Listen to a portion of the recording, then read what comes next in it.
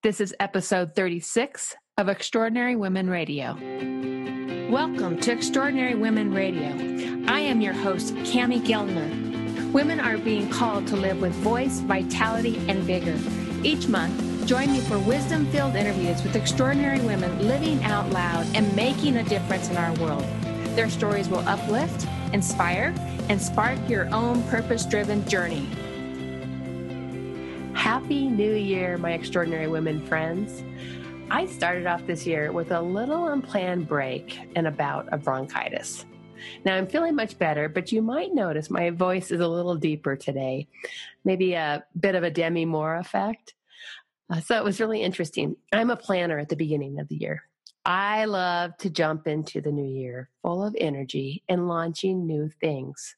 I loved a vision board and planning and making space to get creative and what my year's going to hold for me. What is it I want to, what energy do I want to be in? What feelings do I want to feel? I'd actually taken off most of the final week of the year to really do this, but this year it just wasn't meant to be. And, I came into the new year, I started feeling better about a week ago, and I was feeling guilty about not making the space that I wanted to. And then I had a wise young woman, my 24-year-old niece, who sent me a Danielle Laporte post that Danielle had made the first week in January. And I wanted to share that with you today because I think it was really brilliant. And I think it's at a time when we're all under pressure to, just get out and to launch and to do all the things that we want to be doing in the new year, to stop and reflect on this post that Danielle wrote. And this is what she said. I love a fresh start, but I never really feel in sync with January 1st being the new year. I feel a surge of freshness in September and in the very early spring. But now I'm digging the dark days and staying warm and quietly making. So if you're in the same groove, don't push it to be all shiny and go effing nuts. Huddle, roast vegetables, heal, plan, mostly strengthen. Weave your magic, the medicine magic for yourself and the magic you must give to the world. Because here's what I figure. The deeper you go now, the higher, the brighter, and lighter you will get when you're really ready to rock and sync with the earth. You are tapping the gold. Anyway, you can find me in the same place I was a few weeks ago, quietly making, healing up, easy on the social, guilt-free, mostly goalless, and blissed out right now. Except I'm not telling anyone where I am. So that was what Danielle wrote. And wow, what a perfect timing it was to hear this. When I'm feeling guilty, when I'm feeling concerned that I should be doing things, I should be doing, I got this beautiful message to really take this space to huddle, to slow down, to listen, to strengthen, and to roast vegetables, right? I mean, it's like, what a beautiful message. And I'm guessing so many of you are feeling some of that same inner pressure that I was feeling to do. And yes, we need to do when the time's right. But sometimes slowing down and listening to what our bodies are calling for is the best thing that we can do for ourselves. And so while I'm back in the flow this week and certainly catching up on time-sensitive to-dos that I've got coming down the pipeline, things that I need to make happen for my clients and put in place and that sort of thing, I'm also enjoying moving into this new year with a bit of space to get clear on what it is that I really want to manifest in my life and what energies I want to be in. I think that's the big thing for me is what energy feels right to me. My word this year is expansion, and I'm playing in the word also of wind horse, which is a Shambhala term all around letting that inner light of you really shine and resonate out into the world. So those are words that I'm playing with. I'd love to hear what some of your themes are, your words are for 2018, and really what that means. And when I talk about expansion, expansion from a growth perspective, expansion from an energetic perspective, expansion from the energy that I'm putting into the world. All these sorts of things are what's resonating for me. So I'd love to hear what words are showing up for you, what themes are showing up for you, and making 2018 your best year. And I'm hoping you're finding space to really huddle and listen to what your body needs, to let those words flow up to you, and really be in that space of curiosity and not just rushing into the new year. And as you listen, enjoy the space of listening, because the magic of listening can really feel the power that you want to create in the new year. And so happy New Year's, my friends. I hope you find inspiration in Daniel's wisdom that she shared on her Facebook post a few weeks ago. And speaking of wisdom, I am thrilled to launch our first podcast of the year with another 2018 inductee to the Colorado Women's Hall of Fame, Dorothy Horrell. Dorothy is the Chancellor of the University of Colorado at Denver, and that's my alma mater, so I was really super excited to talk to her. Dorothy leads Colorado's public urban research university. CU Denver educates over 15,000 undergraduates and graduate students annually. And so it's a big job that she has leading this university. Dr. Horrell has an extensive background in higher education and has served as president of Colorado Community College System, as president of Red Rocks Community College, and she started that as a really young woman. She'll tell that story. I think that's a really fun and interesting story in the interview. And she was also a governor appointee to the Colorado State University Board of Governors. From 2001 to 2013, she left the educational field and was president and CEO of the Bonfils-Stanton Foundation, Colorado's leading foundation supporting the arts and nonprofit leadership. And she did some really interesting things in her work there as well that we talk about.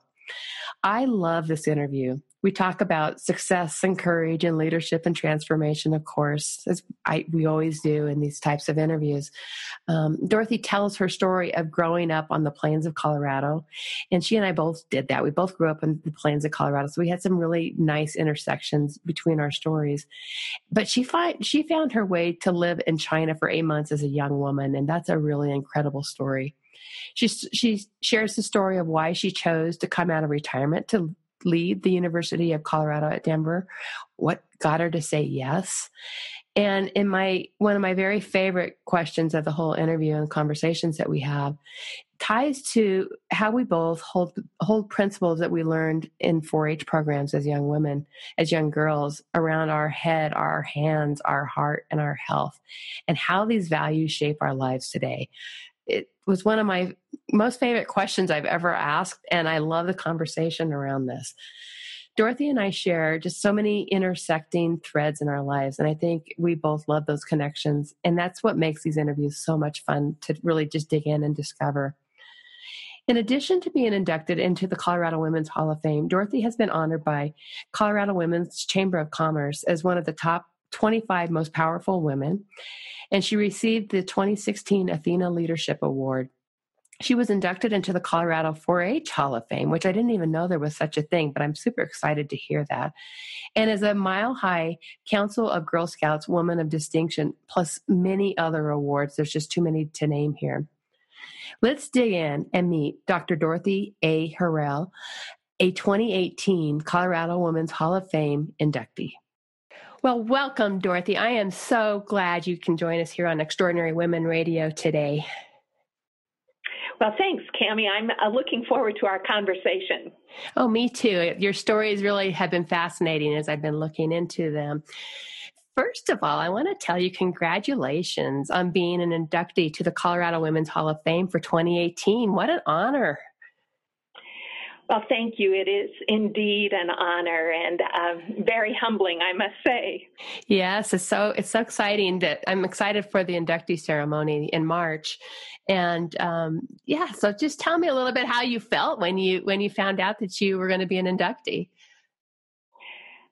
Well, it was an exciting phone conversation that I had, and I was actually in Germany, and I had this call coming in on my cell phone, and I couldn't quite place a number, and so I answered it. And so when the caller introduced herself and told me what she was calling about, and so it was one of these surreal moments of thinking to myself, really, here I am, in a different continent and in a very different environment right now, getting this kind of call. And so it was exciting. It was a reminder to me of, my goodness, I know and have worked with so many incredible women, some of whom are in the Hall of Fame as well. And so to know that I was in their company was something that just meant a great deal. And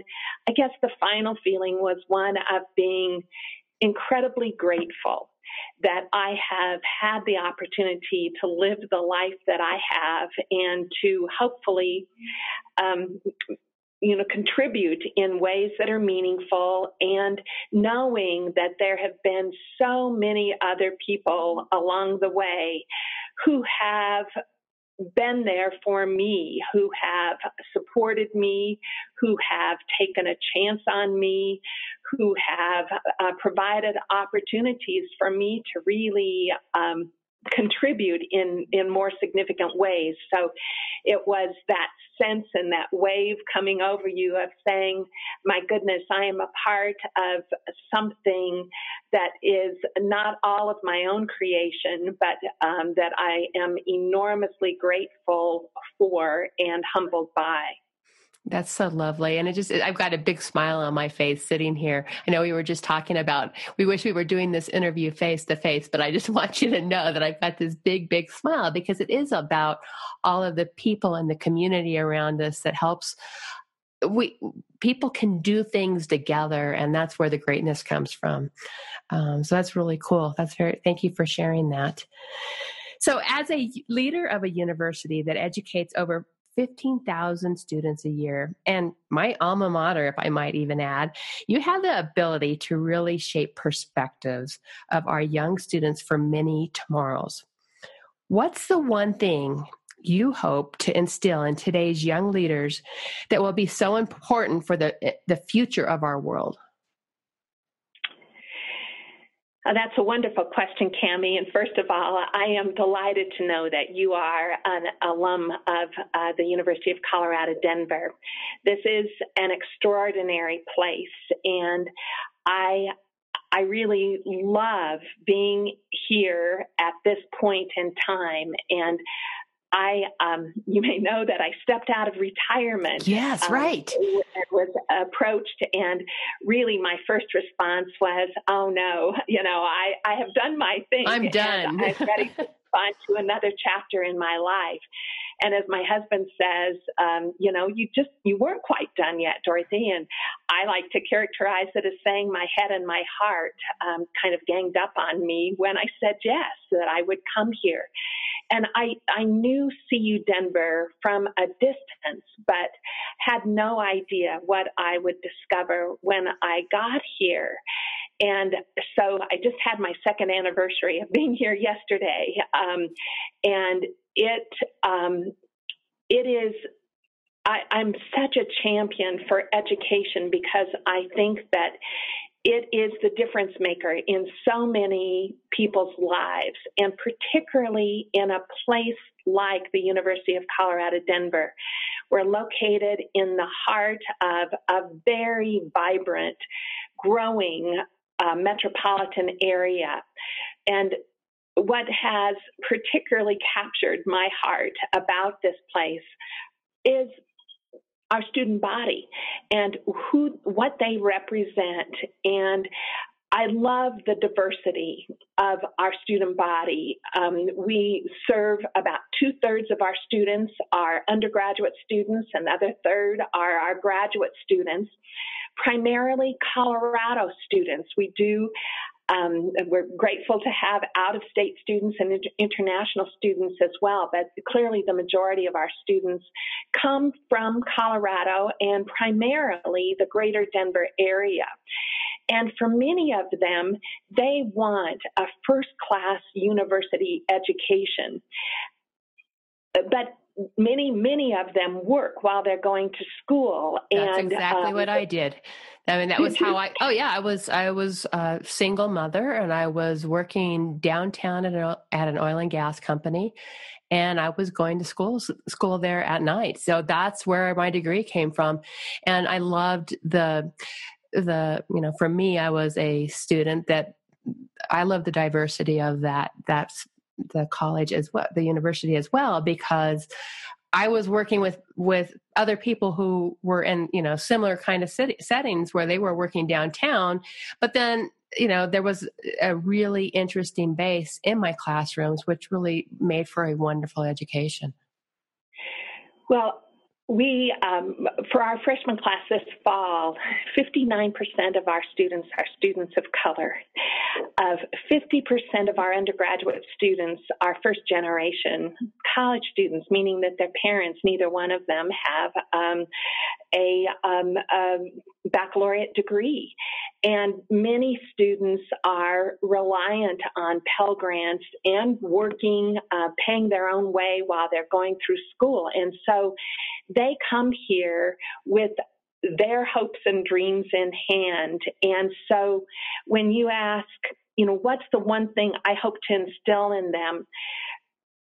Frankly, they already have it. They know that they want to be able to do more and be more. That's why they are here. And what I would want to say to them is continue to avail yourselves of those experiences that are going to really enable them to be open to opportunities of all sorts, because they are going to be the problem solvers and the leaders of tomorrow. That there clearly are important challenges that we are facing, not just locally or nationally, but globally. There are inequities that need to be addressed, and there are, new discoveries that are waiting to be made. And these students are going to be at the heart of that. And so our world needs each one of them to be great in their own way. And that's a message that we had at the end of December, before the holiday break, our fall commencement. And that is some of the message that I tried to convey to our graduates at that point, was that this is a really important milestone in their lives of achieving a college degree. And it's one half of what they will bring, because they now have the credential to say, here's what I can do, but how will I go about it and who will I be in doing that is what they themselves will bring. And so discovering that greatness within each one of them, because they can be really strong contributors, I have no doubt about it, because of who they are and the paths that they have followed in order to get to this point. I love that. And I think back, the work that I do with my clients around the world really ties very closely to that, is tuning into who are you? How are you meant to matter? What are the gifts of who you are? And I think the more each one of us knows that, the more we really create this beautiful ripple effect around the world and get out and do the work that we're meant to do in a time where our world needs every single one of us. We all have a role to play. Absolutely. And I really appreciate and celebrate the fact that for the nature of the kinds of students that we serve, that being able to have a college education and being positioned with the opportunities will not only change their personal trajectory, but will change the trajectory of their families for generations to come, and that they are an inspiration. And really what makes our country great are people like them who say, I can be more and do more. Right. That's awesome. What an opportunity for you to come out of retirement and to, get to be a part of this and drive this really next important step for people for so many generations to come. Let's talk a little bit more about you. I want to know more about you and how you measure your own success. I mean, you've had a beautiful career throughout your whole life. From a young girl. I mean, you've had this opportunity of creating success throughout your life. How do you measure your own success, and what does a successful life for Dorothy look like? Well, thank you very much, Cammie, for seeing my life through your lens in that way. It's pretty simple for me, I guess, that at the end of every day, I reflect on the day that I have had and the interactions that I've had, the relationships that I've been able to further, the progress that has been able to be made on important work that I am privileged to be a part of every day, and get a sense of extreme satisfaction and gratitude that I am in a position to have such opportunities and such pleasure that comes from making more possible for individual lives, for an institution, for a community, and in the larger context of the greater society. And so it is that, I guess, that sense that I have, my passion is deeply rooted inside of me, and it gets manifested in a sense of purpose that came to me pretty early on in my life, that my role in this world is to help make more possible for others. That's just who I am. And so there is enormous satisfaction that I feel. And, I don't measure success by a title or the accumulation of stuff. While, those are the trappings that, and really, again, privileges that sometimes come with being successful, it is about being our best selves and having that sense of that we are called to be here to serve others. And that when we are able to do that, to me, there's no greater success or satisfaction. Oh, I love that. I so resonate with everything you just said there. To me, success feels very much about all of the things you've just said there. So I thank you for sharing that. As being here at the first part of the year and 2018 in front of us, is there a word or theme that you've chosen for your year that really helps, kind of that vision of what you want to make happen this year? Oh gosh, I haven't really characterized it, I guess, in my thinking in that regard.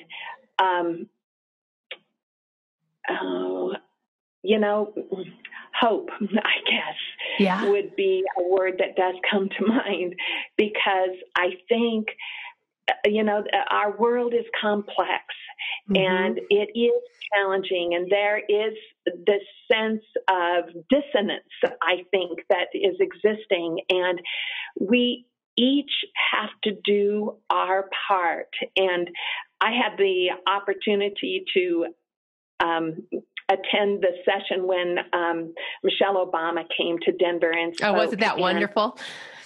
And she was asked, a question, and I loved her response because it really resonates for me that, we can impact the world in the place where we're standing. So look around us and look at what we each can do, and be hopeful about that, and don't allow some of the other rancor or discord to really throw us off or make us feel helpless and hopeless. Yes. And that rings true for me. Nice. And that was a wonderful event. I sit on the board of trustees for the Women's Foundation of Colorado. So I got to be part of the group bringing Michelle to Colorado. And that was just such an inspiring event, wasn't it?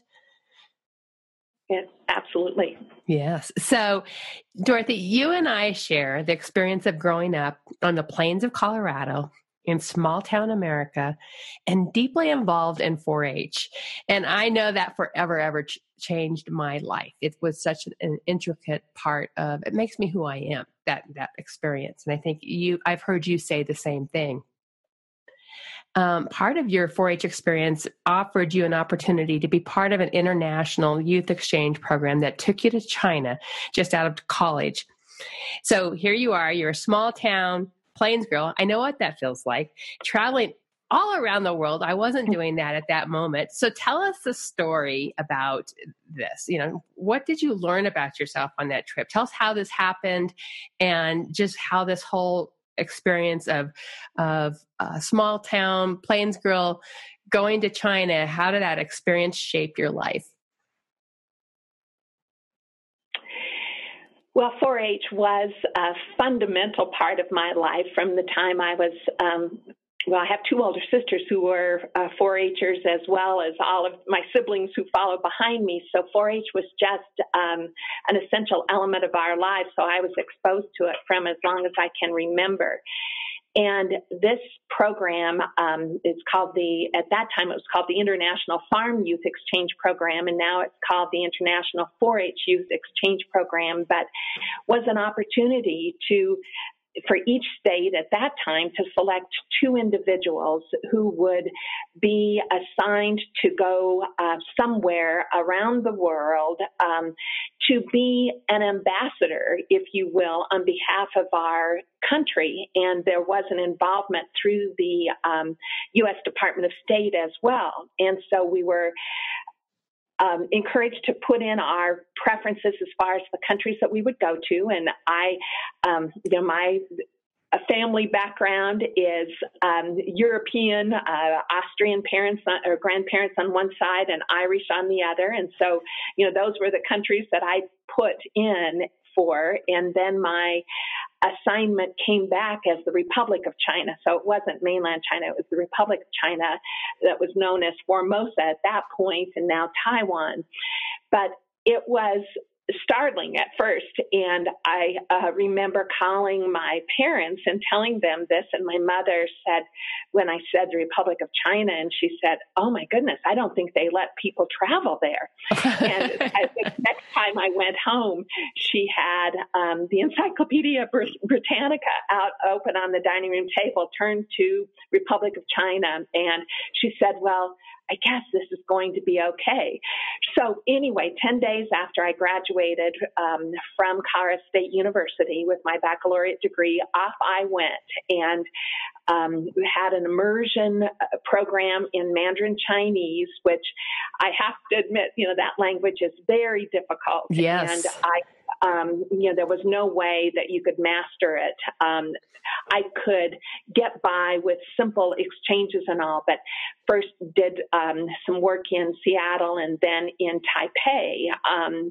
But immediately in arriving in Taiwan was placed in a host family, and my first host family, my host brother was a fifth grader. He could speak English. His parents could not. And so he became my lifeline, if you will, because he could interpret and make those connections.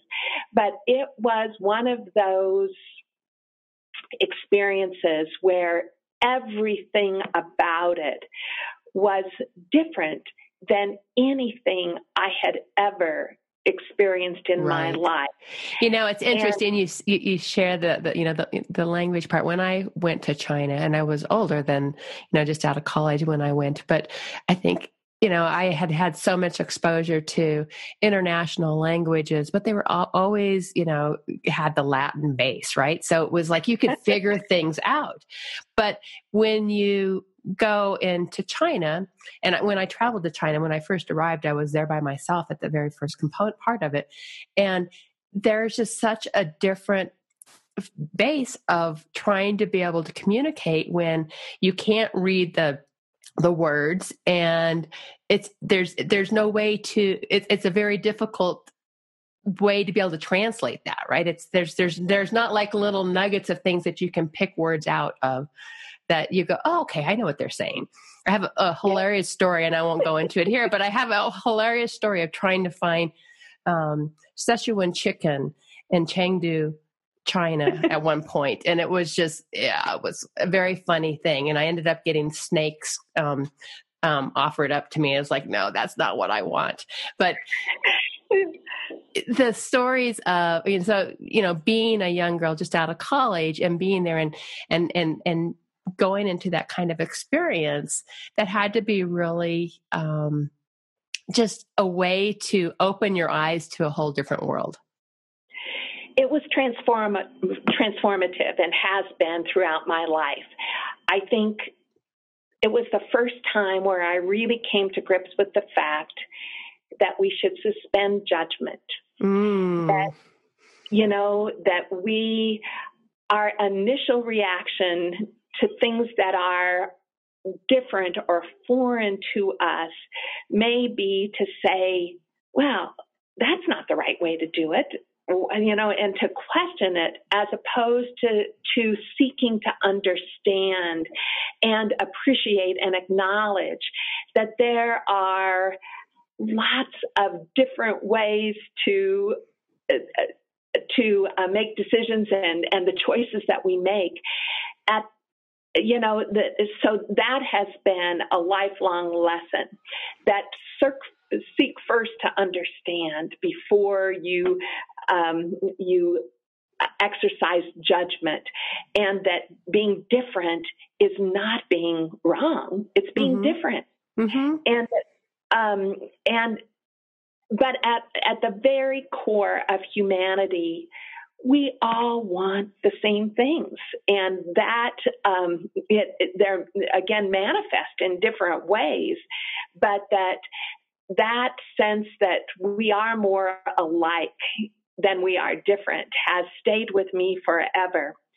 And I guess the other takeaway is that, when you're put in a situation, and at that point, it was 1973, so it was before we had the technology that we have today. I didn't talk with my family once during the 8 months that I was gone. We did correspond through written letters. There may have been one time, I think, that I had a phone call, but that was it. And so It wasn't like you had that anchoring from back home and were, kind of living with a foot in both worlds. I was immersed in that world. And, your ability to adjust, adapt, the resiliency that comes from that gives you a sense of confidence that, you can figure things out. You will do that. And that it's instead of kind of fighting against those things that are so different, that to accept and embrace and savor them. And there came a time, probably a couple of months into my experience, where it was a realization for me that I had a choice to make about how I looked at this experience. And it could either be that that every moment was going to be a chance for me to challenge it and to push back, or I could put myself fully in it and really embrace what it had to offer. And thankfully, I chose the latter, and it made all the difference. And so do you, and we always have choices, right? Whatever the difficult situation we might be in, we always have this place where we could make choices like that, right? Does that still come to you a lot where you go, okay, which way do I want to go? Which way do I want to look at this? Absolutely.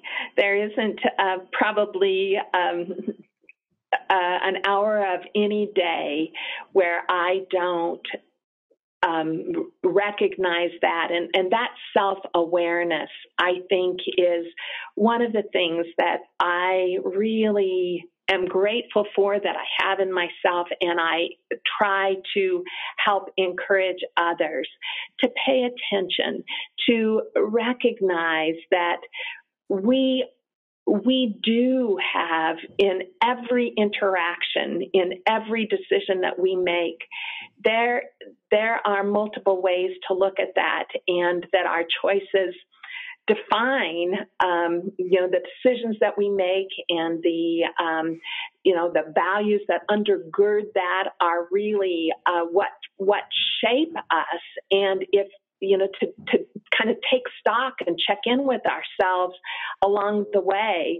And again, I guess it goes back to that notion of self-awareness and reflection that Right. I think is just critical. And that was really, I think, reinforced and perhaps even uncovered for me during that experience. What a wonderful experience. And certainly a beautiful story of courage, no doubt. I mean, it had to take a lot of courage as a young girl to go do that and, be away from your family for so long and so far away. So I love that. Can you tell us a story about when you really stepped into your courage in your career? A place perhaps where you saw opportunity or new dreams or new possibilities. But there was risk to it. It was a big stretch for you to really follow that big dream, that big idea, but you went anyway. What comes to mind for me is it would have been in 1989, I guess. And at that point, I'd been in state level administration work and had moved up rapidly in my career and really was, I think, fighting beyond my weight at that point in terms of some of the responsibilities and things that I had the opportunity to be a part of and to lead. But there was the circumstance where I was in the community college system, the vocational education and community colleges at that point, and I was asked to go to Red Rocks Community College because there had been an unexpected leadership transition, and they were undergoing a search process to identify the next president, and I was asked to go to keep the wheels on the bus during this transition period. And you were young then, right? You were quite young. I was fairly young to have that kind of a responsibility. And my boss at the state level had said, Dorothy, even if they grow to love you and you grow to love them, you can't stay there. You need to come back because the work that you're doing here is really important and I need you. And I said, okay, I got it. Well, I get out to Red Rocks and not knowing what I didn't know really, and never having been really in that kind of a setting with that large of an organization to have responsibility for. And I don't know how not to just jump in the middle of things and try and move things forward. So, and that was the expectation that I wasn't going to be just a caretaker, that, I was going to help position this institution for its next leader. Well, as the weeks and eventually months went by, things were really beginning to get some traction. And folks on the search committee, the external community, began saying, Dorothy, we want you to stay here.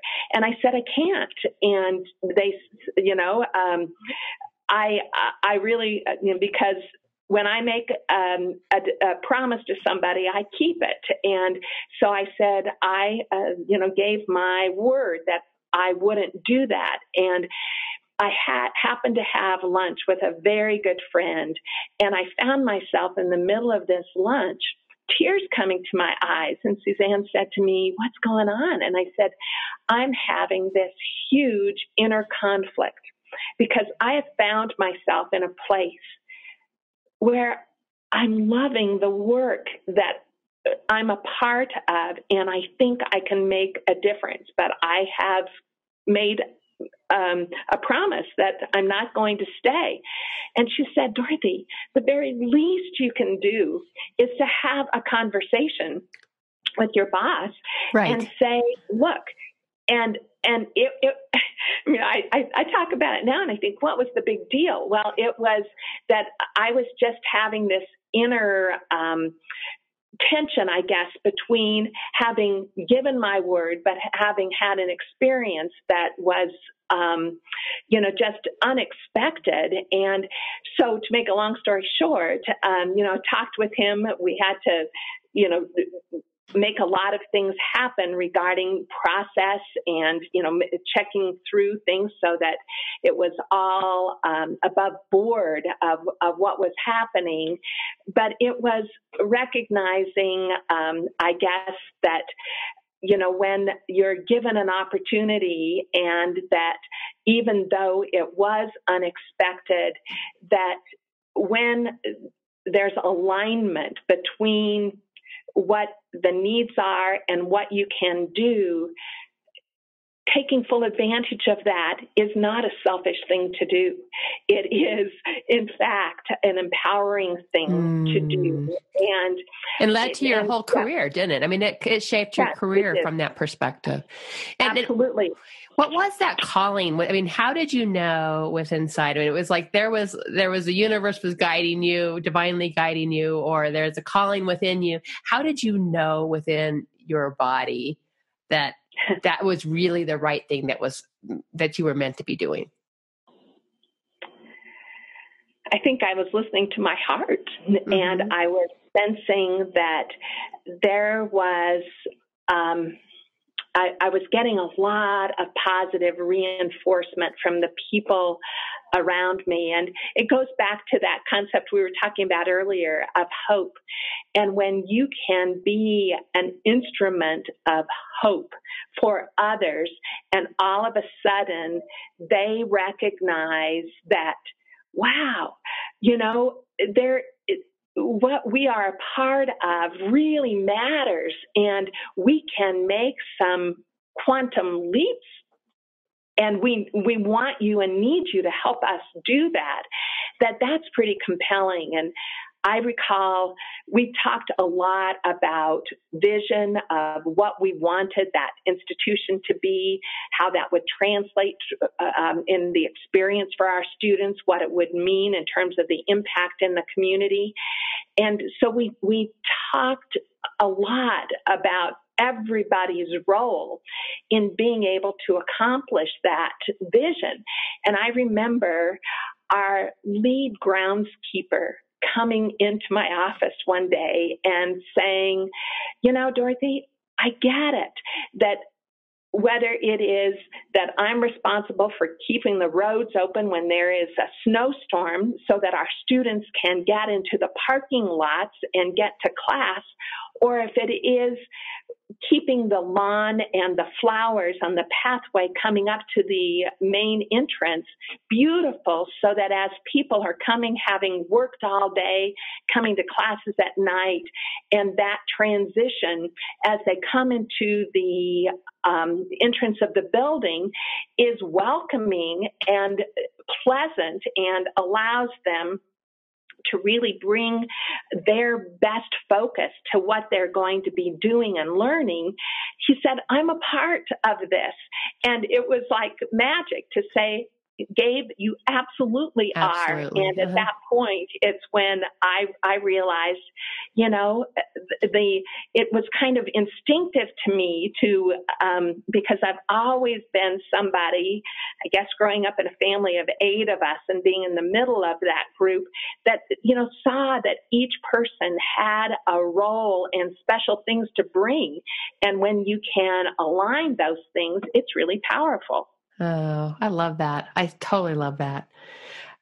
So the trajectory that you took was basically you took on that leadership role. You didn't go back to the job that you had made a commitment on, and that took you through the rest of your, you know, that took you down this very, or through this really beautiful career through the educational field that you're being recognized for right now. So it's, you know, just such a beautiful story. Thank you for sharing that. Okay, so you and I are both 4-H girls. And let's come back to the very basic that we spoke as young girls and the pledge that we used to say as young girls, as 4-Hers. I pledge my head to clearer thinking, my heart to greater loyalty, my hands to larger service, and my health to better living for my club, my community, and my country and my world. And while, you know, I haven't thought about these words in a long, long time, and I pulled them up when I was prepping for this interview today. And what I was just blown away by was, you know, it's not something I've been thinking about, but it's an intricate part of my world. It's something, they're foundational values that I carry in my day-to-day living, even today, without, you know, putting thought around that. And so tell me how you live into these principles today. I'm so glad that you resurrected that pledge, Cammie, because it gives me goosebumps. Me too. To hear Exactly. those words. Right? Because it is absolutely fundamental and foundational, and perhaps unbeknownst to me, you know, was ingrained at a visceral level, Right. because it talks about alignment. It is our head, our hearts, our actions, our sense of well-being and who it is that we are, that we bring to every situation that we encounter, and that it is beyond ourselves. That, again, I do believe that we are here to be in service to others. And so when we think about that better living for my club, my community, my country, my world, you know, those, and this pledge, I expect, has been around for decades. Right. And yet it's as relevant today as it ever has been. And, you know, the motto for 4-H is to make the best better. Right. And that really encapsulates what these words mean. Right. What they're saying is that, you know, things, thankfully, and, you know, while there's unevenness, certainly in the circumstances that all of us have come from, but we are really privileged to live at this time in the place where we are, and that there's a lot of good about that. And how do we take that and even improve upon it? And so it has been the essence, really, of what has defined my thoughts and my actions and my values and my dreams and goals, is really encapsulated in those words. Oh, it's same for me. And I feel so very blessed and honored that was an early part of my beginning. Right. And so, love sharing that with you. And when I was thinking through questions to ask and that came up, it was like, you know, this is just, it feels so right and so good. What I'd like to close with today is, what are 3 pearls of wisdom that you can share with our audience?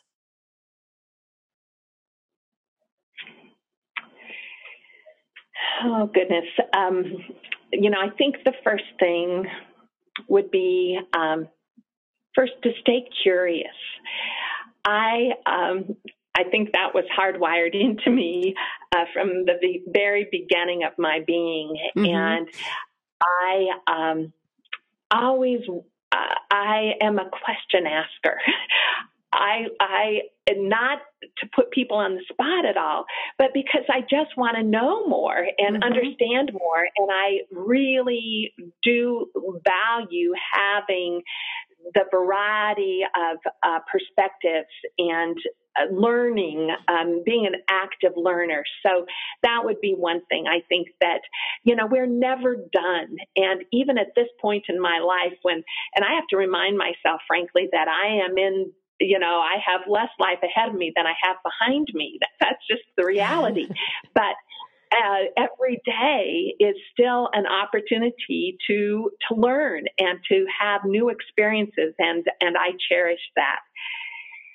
I guess the second would be that each of us can and should do what we can with what we have from where we are. There will be and continue to be for me opportunities that I see where I can help contribute and make things a little better. And by doing that, you always are creating more opportunities for yourself and for others. And so never to feel trapped.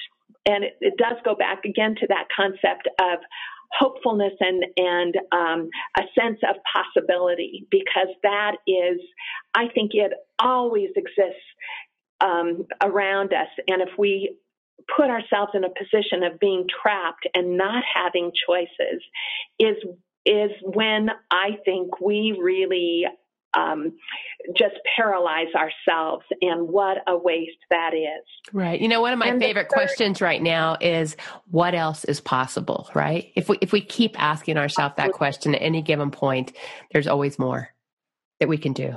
Yes. And then the last, I guess, pearl, if you will, would be don't miss the joy that comes with life. That,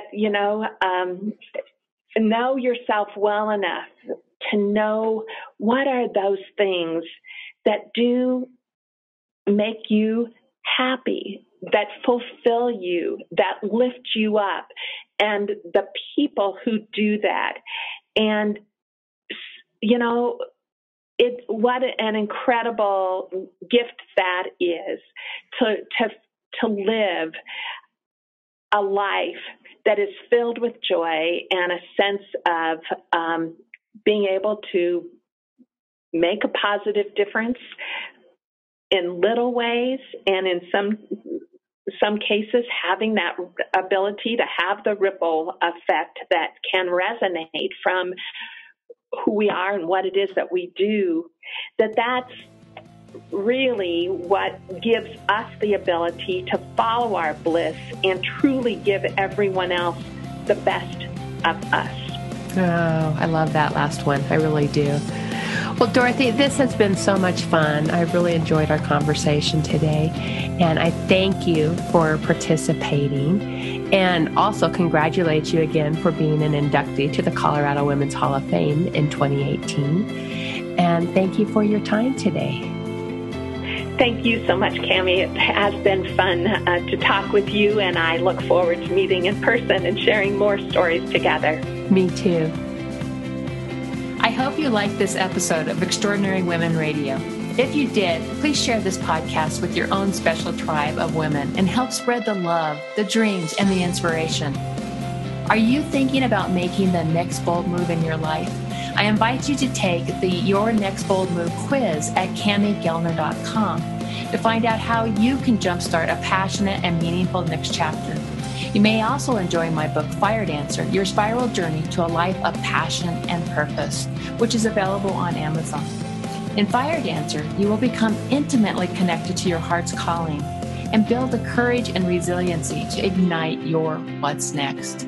I'd love to hear from you on any of my social media channels. I'm on both Facebook and Twitter, and the links are available on my website. Till next time, my friend, listen to your heart, follow your dreams, and be you.